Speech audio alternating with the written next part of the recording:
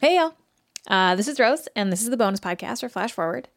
How are you doing? How are you doing today? I'm having a terrible day, I will admit. Today is one of those days where every single piece of technology that I have and rely on to do my job stops working at the same time. You know, like those days. So our Wi-Fi isn't working. My laptop has to be restored from a backup, which is going to take another 8 hours.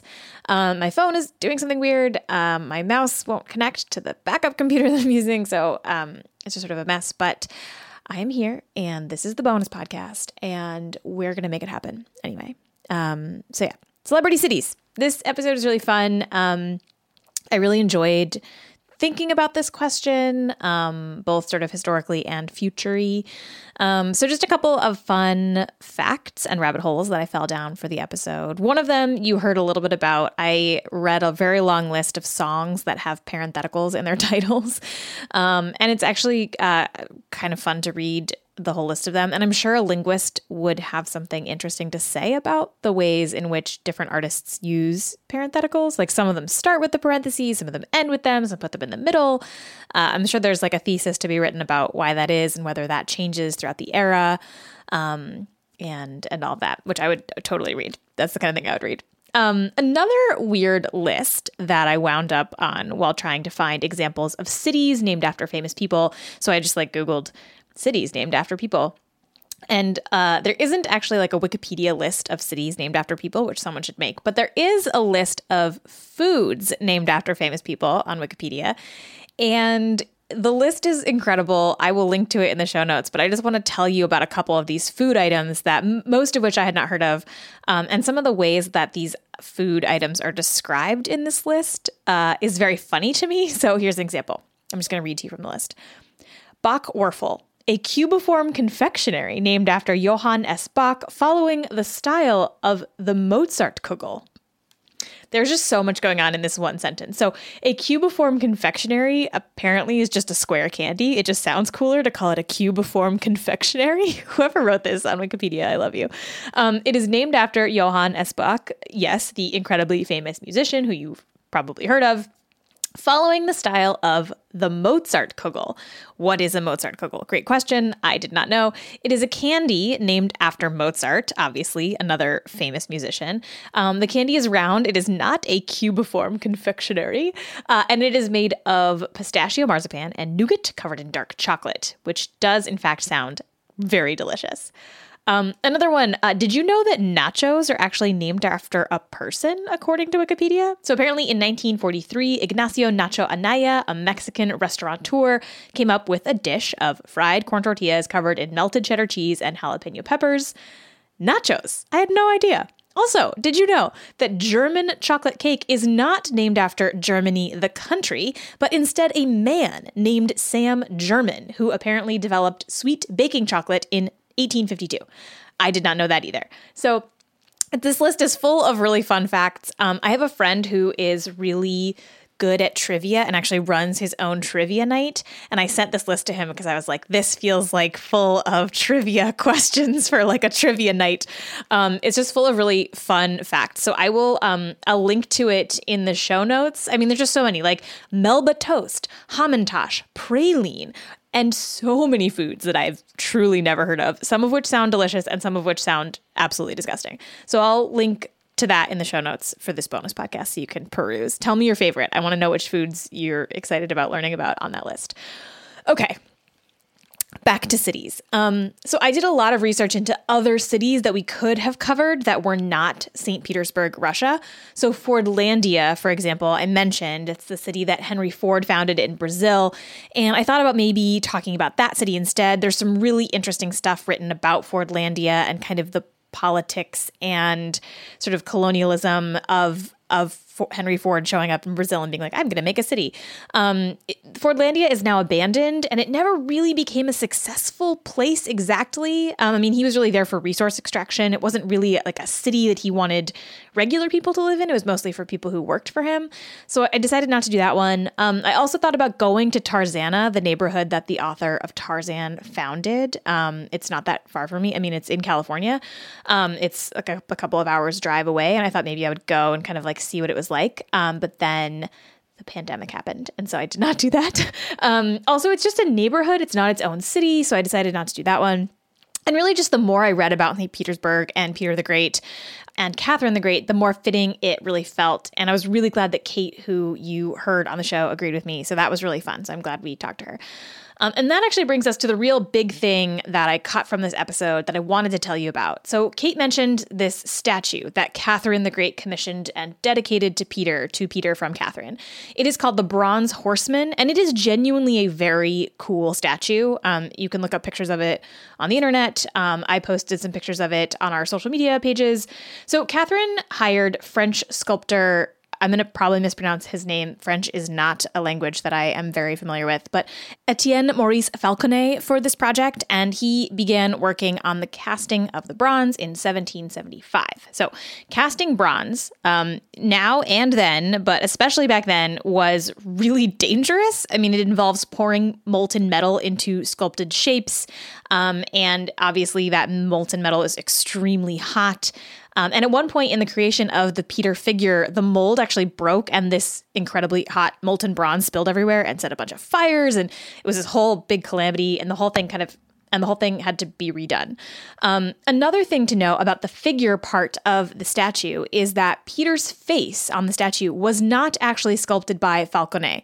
So like many famous artists, he had a bunch of apprentices, and one apprentice in particular was tasked with creating Peter the Great's face for the sculpture, and her name was Marie-Anne Collot, and she was 18 years old at the time. And she modeled the face on Peter's death mask and portraits that she found in sort of the royal court. But it actually was not a given that Marie-Anne Collot would sculpt Peter's face. In fact, Falconet had actually done 3 different plaster models of the face himself, and Catherine had rejected all of them. It was only when Collot stepped in that Catherine was happy with the face, so she wound up doing the face.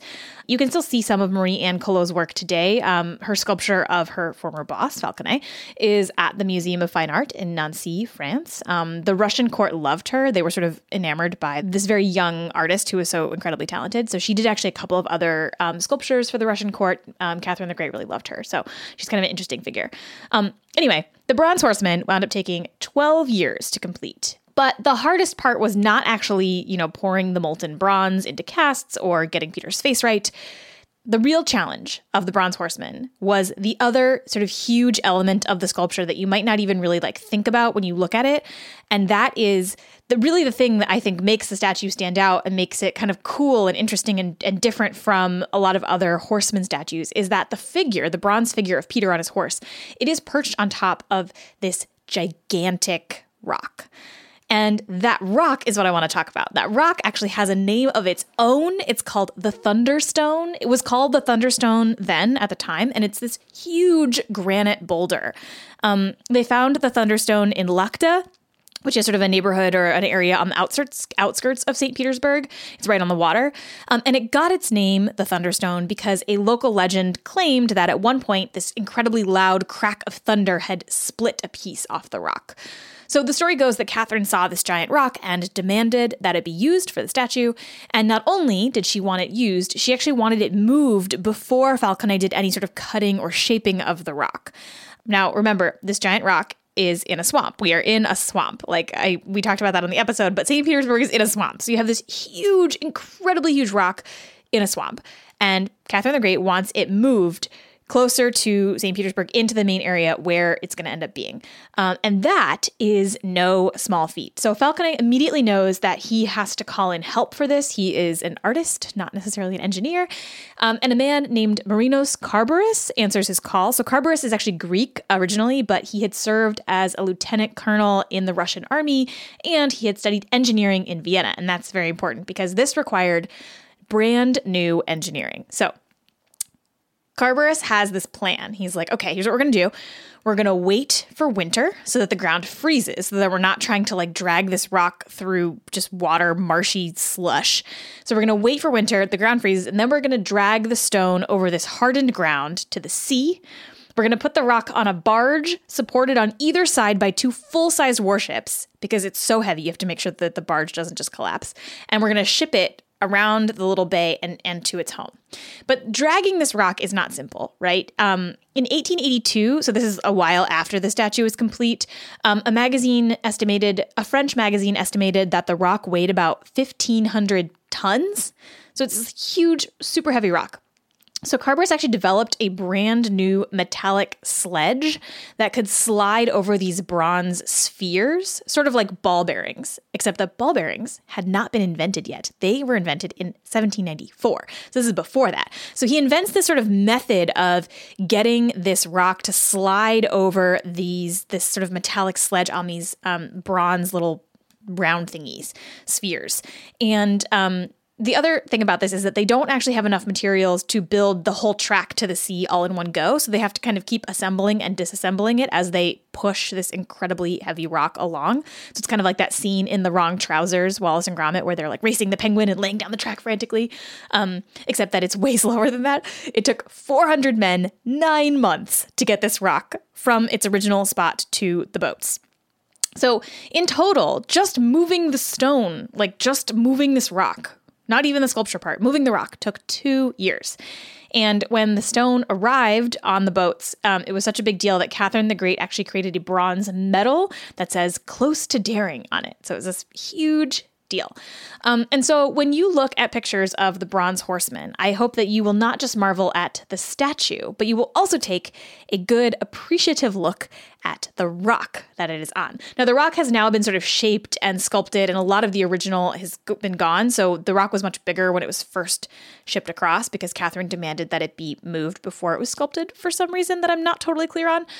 But it is sort of this really cool part of the statue, and it also makes it much taller and much more imposing. So definitely take a good look at the rock. The rock is a key piece of the sculpture, and I hope that you appreciate it.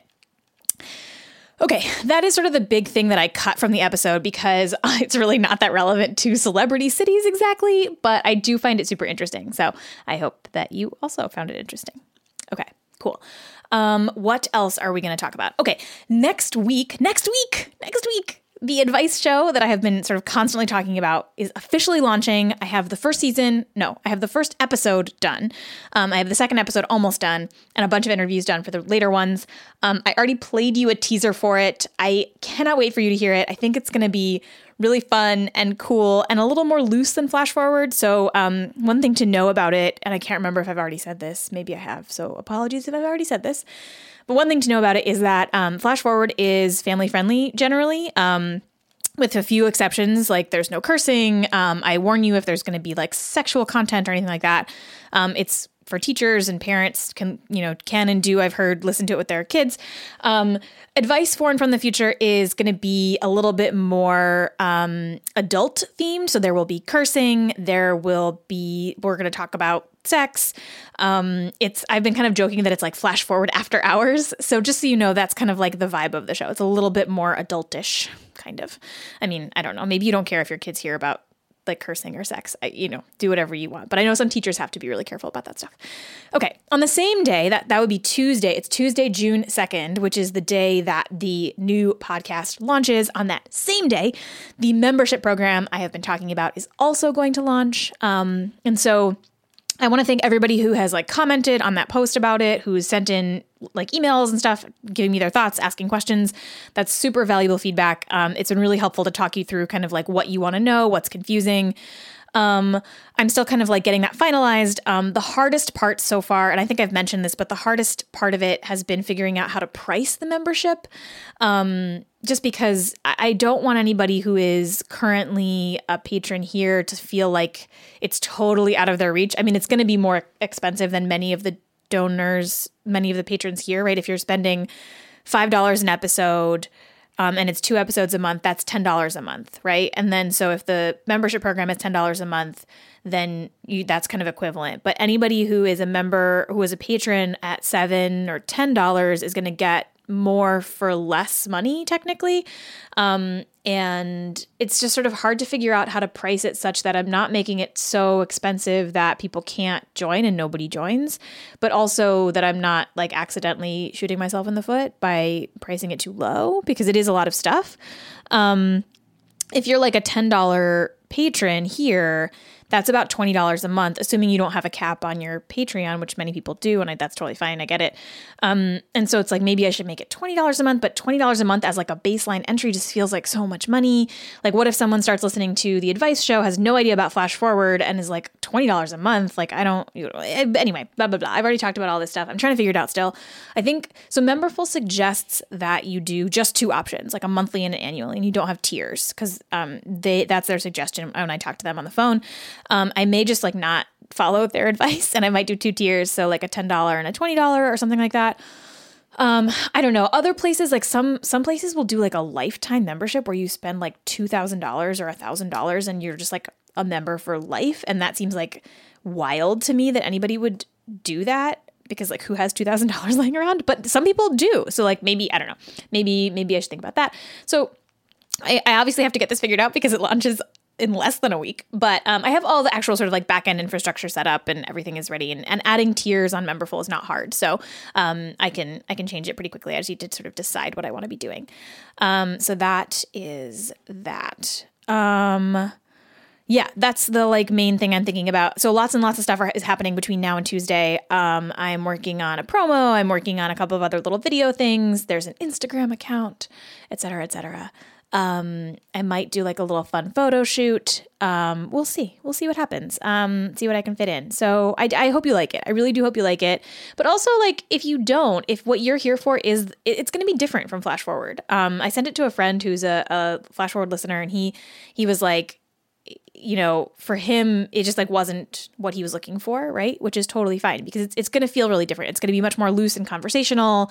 It's not going to feel like this reported sort of like really tightly edited thing. It's going to be more of like me talking to a person doing advice stuff. So I just want to say that, like, if you don't like it, that's totally fine. Like, it's a different style of podcast. It's a different thing, right? Like, it's a different podcast. So I like have no hard feelings about people who don't like it, or it's not like the kind of thing they're looking for, right? It's going to be different from Flash Forward, but like spiritually similar, if that makes any sense. So yeah, that's that. I'm nervous. Obviously, launching a new show is like really scary and anytime, but especially now, and especially when like I'm my own individual, like singular human trying to like run this small media empire. So I am obviously like very terrified that no one will listen, and that people will be like, this sucks, I hate it. So yeah, I don't know. I'm nervous. I will probably not sleep for like the couple days before very well. Anyway, that's what I'm working on. I got to figure it out for next Tuesday, because that's when it goes live. Okay, that is all for this bonus podcast episode. Now I get to go back to trying to fix my computer, which is very fun. I hope that you are all doing great. I will talk to you soon. Oh, right. And these are the secret now. Here's one. I have a problem. The first step to admitting, what is it they say? The first step to recovery is admitting you have a problem. My problem is that I'm addicted to whiteboards. I just keep adding them to my office. It's not a very big office, and I have 6 whiteboards currently, sort of like everywhere. I have the sticky ones that go on the walls, so like half my walls are now whiteboards. I have the ones that you can like move around. I have small ones and big ones. I have a lot of whiteboards, and it's great. You can erase them. You can put sticky notes on them. Some of them are magnetic, so you can use magnets also, and you can turn your walls into workspaces. I love whiteboards. That's it. That's all I have to say about that. Okay. Bye.